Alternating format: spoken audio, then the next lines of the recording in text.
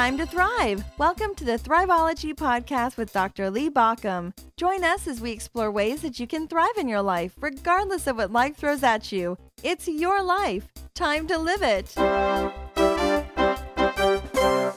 Have you ever noticed how much we want an alternate reality than the one we're living in? I mean, we want something different than where we are. And sometimes we keep looking for that alternate reality because we're not happy with where we are, or we just want things a little bit different.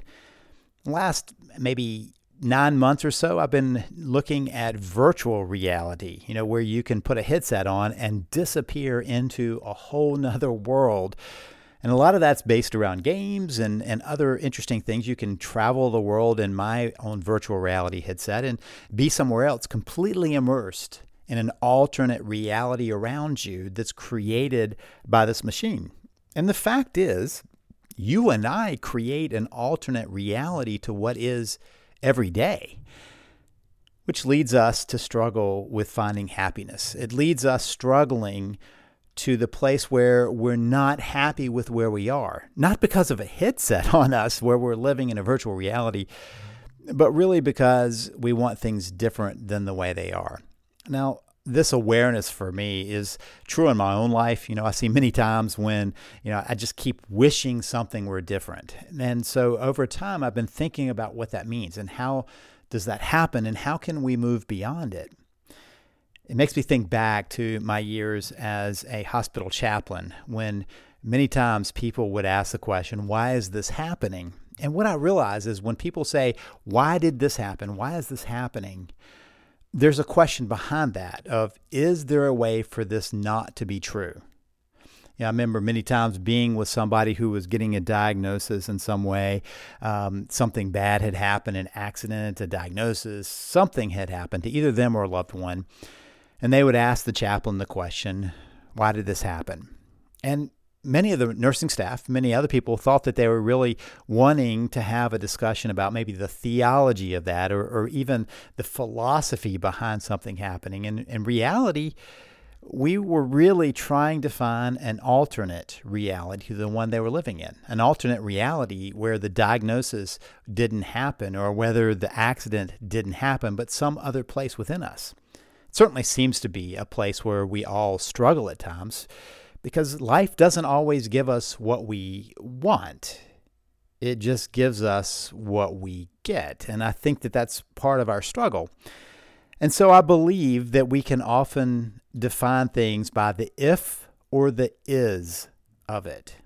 And what I've realized is that if comes in 3 different variations, which don't do much to help us. They're based on this alternate reality we're trying to create versus the is.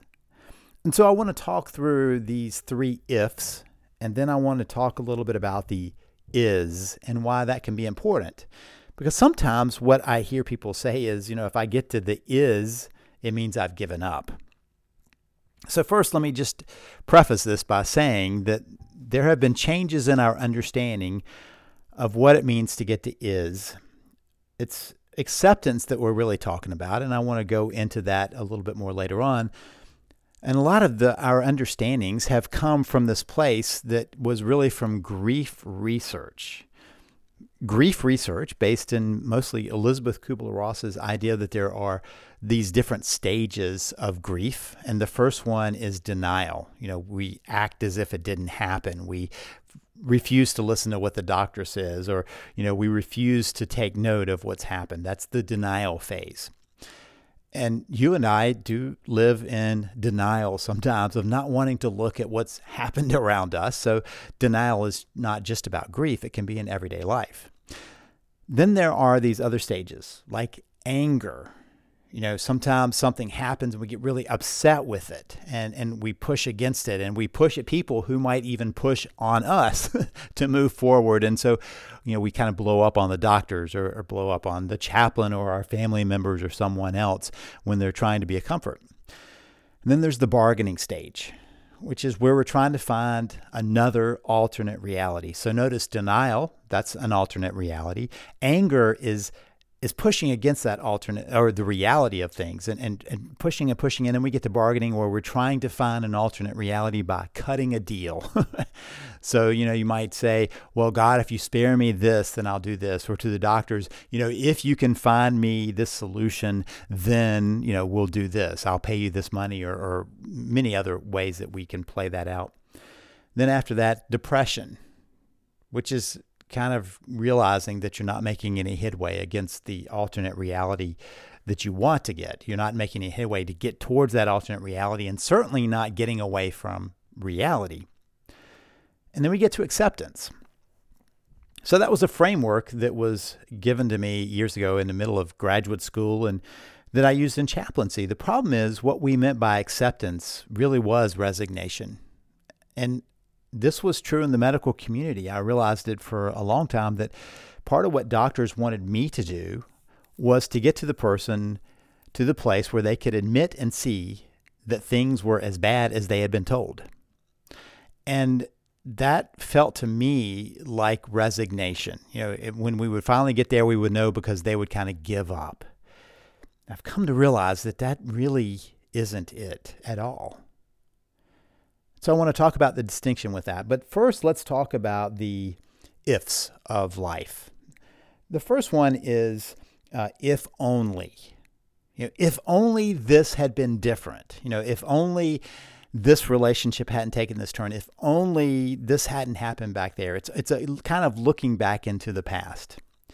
If only my parents hadn't been this way. If only that car hadn't been coming the way it was coming. If only genetics hadn't caught up with me. If only my lifestyle hadn't caught up with me. I mean, there's only a lot of if onlys. And this year during COVID, I've heard many people say, if only I had not gone to that gathering, I wouldn't be sick, or my loved one wouldn't be sick. And, if only the nation had done something different, or if only, another country had done something different, we wouldn't be at this place. And if only is really struggling with things that have already happened. It's struggling with the past that's back there that is unchangeable. And one of the struggles we have is that we can often play the game of if only throughout life. What I noticed in my work as a therapist is many people would talk through their past, trying to figure out a way around their past, trying to find a way that they could understand things differently. Now, understanding things from a different perspective, that's one thing. But trying to figure out how to undo what has happened, that's a whole nother level of that. But we get stuck in this game almost on a daily basis of if only. Today, just today, on several coaching calls, I had to say, hey, we could talk about, what happened back there. We could come to some understandings about there, but we can't undo those things. And in general, many people try to undo what's happened. The fact is, we can't undo the past, but we can spend an inordinate amount of energy playing the if-only game. Another of our ifs is only if. I can only be happy if I get that job, only if I find the right person, only if I win the lottery. I'm looking for something right now. Only if this happens, that's the only way I'm going to be happy. Only if these circumstances happen. And what we do is we reduce ourselves to the things outside of us, that only if the circumstances line up exactly the way I want them to, am I going to find what I want in life? Am I going to be happy? The problem is that that's a control game. Somewhere in us, we're trying to figure out how to make the only if pieces fit. Only if this is in place, only if that's in place, only if you treat me well, only if, I get what I want. And we don't have control over those external pieces. So we get stuck in this game of playing the external that says that the circumstances out there have to line up just right to deliver us to happiness, or to deliver us to contentment, or to deliver us to thriving. And see, I don't think that's really about thriving. I think that really is us trying to control what can't be controlled. There's only one other if, and that's the if only. That's about the future. If only these things happen, will I be able to move forward? If only these things in the future occur, will I be able to move forward? It's very close to that only if, because only if bridges from the present to the future. And if only continues that future forward. If only I can make it to that place in my job, I will finally get there. If only I can get the kids out of the house, then I can finally relax. If only I get to retirement, then I can finally start traveling, right? All of these restrictions that are down the road. Not going to happen now, but down the road, I can finally get to the place of happiness. Then there's that other word. It's the one we struggle with, and that is. Is about the present moment. We can think in if terms or is terms. If keeps us waiting for the changes to either have happened in the past or happen in this moment or happen in the future. Is really about where we are right now. Now, back to those stages of grief. What I realized is acceptance is not resignation at all. It's an awareness of where you are. It's an acceptance of where you are.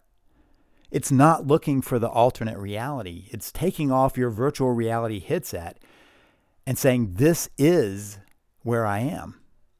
And it always seems to make sense that if we ever want to move forward in any way, we have to start with where we actually are right now. So it's not resignation of giving up that this is where I am, but saying this is where I am. This is the beginning point. Wherever I go forward begins where I am right now. Everything that has happened has brought me to this moment that is of the moment. And everything that will go forward is based in where I am right now. It's kind of like if you're on a trip. Somehow you ended up where you are right now. Here I am kind of in the middle of the country. Let's say I decided to go to one of the coasts. Well, it doesn't help for me to wonder aloud of how I got to this place in the middle of the country. It doesn't change where I am. I am where I am in this place. But I have to know where I am in order to, start the journey. Back in the day when we used to actually have to look at a map to figure out how we were going to get to somewhere, I remember I would open the atlas and I would have to locate myself and say, okay, here's where I am. This is the road I'm on. These are the roads that connect to get me to where I want to go. But those roads don't matter at all if I'm not accurate with this place where I am now. Present day, we just open our phones and open up a map application and it shows us exactly where we are. The app shows the point. And then if you say, but I want to get to here, the app says, okay, well, you start here, right? There are directions that start from where we are. I know just the other day I was going somewhere and I opened up the app and the app said, starting from home, and it began the directions because it knew that there was no use telling me directions from somewhere else because I'd have to get to the other place in order to start the journey. So I have to start with where I am. One of the people who started life coaching as a profession, one of the founders of it was Thomas Leonard. Thomas was an incredibly creative guy who had lots of incredibly creative thoughts that helped create our industry in many ways. And one of his concepts was what he called the present perfect. Now, when you hear that, it may take you back to the same thing, that kind of my nightmares of English class, where we were having to learn about the tenses of our language. What tense is it? Present tense, future tense, past tense. And then you have this present perfect tense. Well, that's not what Thomas was talking about. What he said is that we have to recognize that where we are now is a perfect representation, the perfect present. It's a perfect representation of everything that has gone before us and brings us to this moment. So if you kind of think of it like a funnel, right? If it's this broad funnel where everything that's out there, what happened to you, where you were born, everything that's happened in culture, all these things, the place we find ourselves in history, the people around us, the places we've been, the people we've met, the circumstances that surround us, bring us to this moment right here, where you are, wherever you are walking or sitting down or wherever you are listening to this moment where you are is a perfect representation of everything that happened before. The relationships around you, your experience in life, where you are, what you're doing, all perfect representations of everything that's come before. And then the future kind of spreads out in a reverse funnel where there's so many possibilities going forward that we go from this one focal point to many other possibilities. So it funnels down and then spreads out in front of us. But it starts with going, well, this is where I am. Our struggle is wanting to believe in that alternate reality, to try to somehow rework history, to make things that we didn't want to have happen, to make them not happen, to make things that we wish had happened, to make them happen. And we struggle with saying, all these things have to fall in place for me to move forward and find what I want moving forward. And that keeps us away from the present moment. Right now, one of the big topics is mindfulness. Mindfulness is simply being present with where you are. Whatever's going on with you, whatever emotions you're feeling, whatever the world is presenting to you, wherever you're feeling the temperature around you, the sounds around you, the smells around you, everything, being present to that, that's mindfulness. It's simply presence to the present moment. So what would that matter, though? Well, we do a lot of struggle against. We do a lot of struggle against the is when we play the if.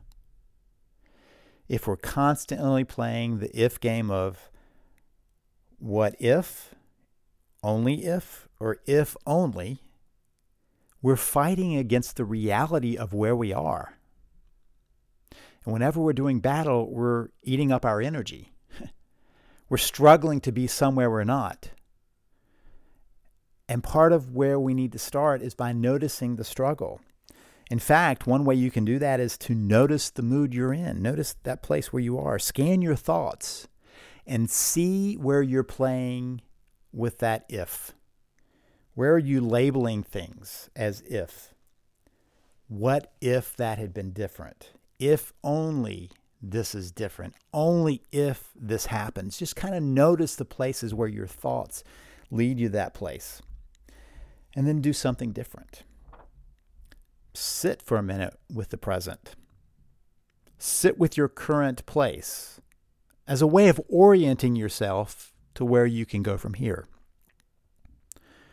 One of the things you can do is take some deep breaths, because when we play the if game, the IF game, we're activating our vagal system into alarm because it's struggling to get to the right thing, right? You're in alarm or alert or alarm phase. So you're kind of on this fight, flight, freeze, flail place where we can all be when we're living in fear. And the reality is that's where fear comes from, those ifs in life. So when we sit with that and breathe deeply, and I would just recommend taking some deep breaths deeply into your diaphragm, breathing through your nose. You can breathe out through your nose or your mouth, but taking deep breaths in through your nose and taking long exhales out, and just sit with where you are. Notice where you are. Notice the surroundings around you, how you're feeling, where your body is, how it feels to be in this present moment, the temperature of the room, what's holding you up under your feet or under your rear or wherever, however you're situated, the smells around you, the sounds around you. Just kind of orient yourself to this present moment. And then do the next step of saying, okay, I'm going to accept where I am, because accepting where I am is not giving up. It's just saying this is where I'm starting from. So just remind yourself, is not about giving up. It's about deciding how you're going to move from where you are. Now, you might just say, wait a minute, that's about the future. Yes. We all have a preferred future. There are some things that I would prefer to have happen this afternoon and some things that I would prefer not happen this afternoon. Some of that was within my control. A lot of it is not within my control. So I have a preferred future, but that's different than the future that will come. And so our task is to accept the present as it comes, moment by moment. It's the only moment we're in. We can put our mind into the past or mind into the future, but the moment is the only one we're in. It's this moment. And so then the question is, what is my preferred future, and what are the actions I can take to move me towards that future? But here's the big footnote or the big asterisk. Happiness is not because those things happen. Joy and contentment are not because those things happen. It's because we take on the challenge of that. We take on the learning of that. We take on the meaning and the purpose of that. Many times I talk about thriving as not as what happens to you, but how you view it, how you understand it, how you learn from it, how you move forward and decide that this is part of your life, that whatever happens in the moments, they're a part of your life moving forward. We can accept what's come our way, knowing that every moment moving forward, we accept what's come our way and still work towards what our preferred future is. Taking control where we can and make sure we don't get stuck on where we can't. If this has been helpful, I would love it if you would share this podcast. You can do that with links, either linking to my blog, the Thriveology Podcast blog at thriveologypodcast.com, thriveologypodcast.com, or you can send out a link directly if you have a podcast app. There's usually a share button there. The other thing that you can do to help is just go post a review wherever you've listened to this podcast. It's a way to help me. And if I've been helpful for you, I hope you'll kind of return the favor and just leave a review to let people know what this is about and what they can expect to hear. The thing about it is when there are reviews there, people know to come listen, and that's what we want to do. So rate and review. That's a great way of helping. And if you need a little more help with this, please check out my book, Thrive Principles. It gives you 15 different strategies to build into your life. And by the way, what we talked about today is one of those strategies. So you can find more about that by going to thethriveprinciples.com. That's thethriveprinciples.com. Or you can just grab it at your local bookstore or wherever you like to buy books, including Amazon. This is Lee Baucom wishing you the best as you work to build your thriving life.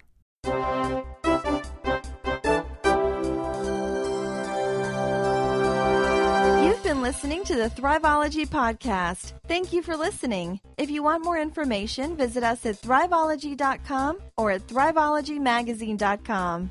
Remember that Thriveology is spelled Thriveology. It's your life. Time to live it.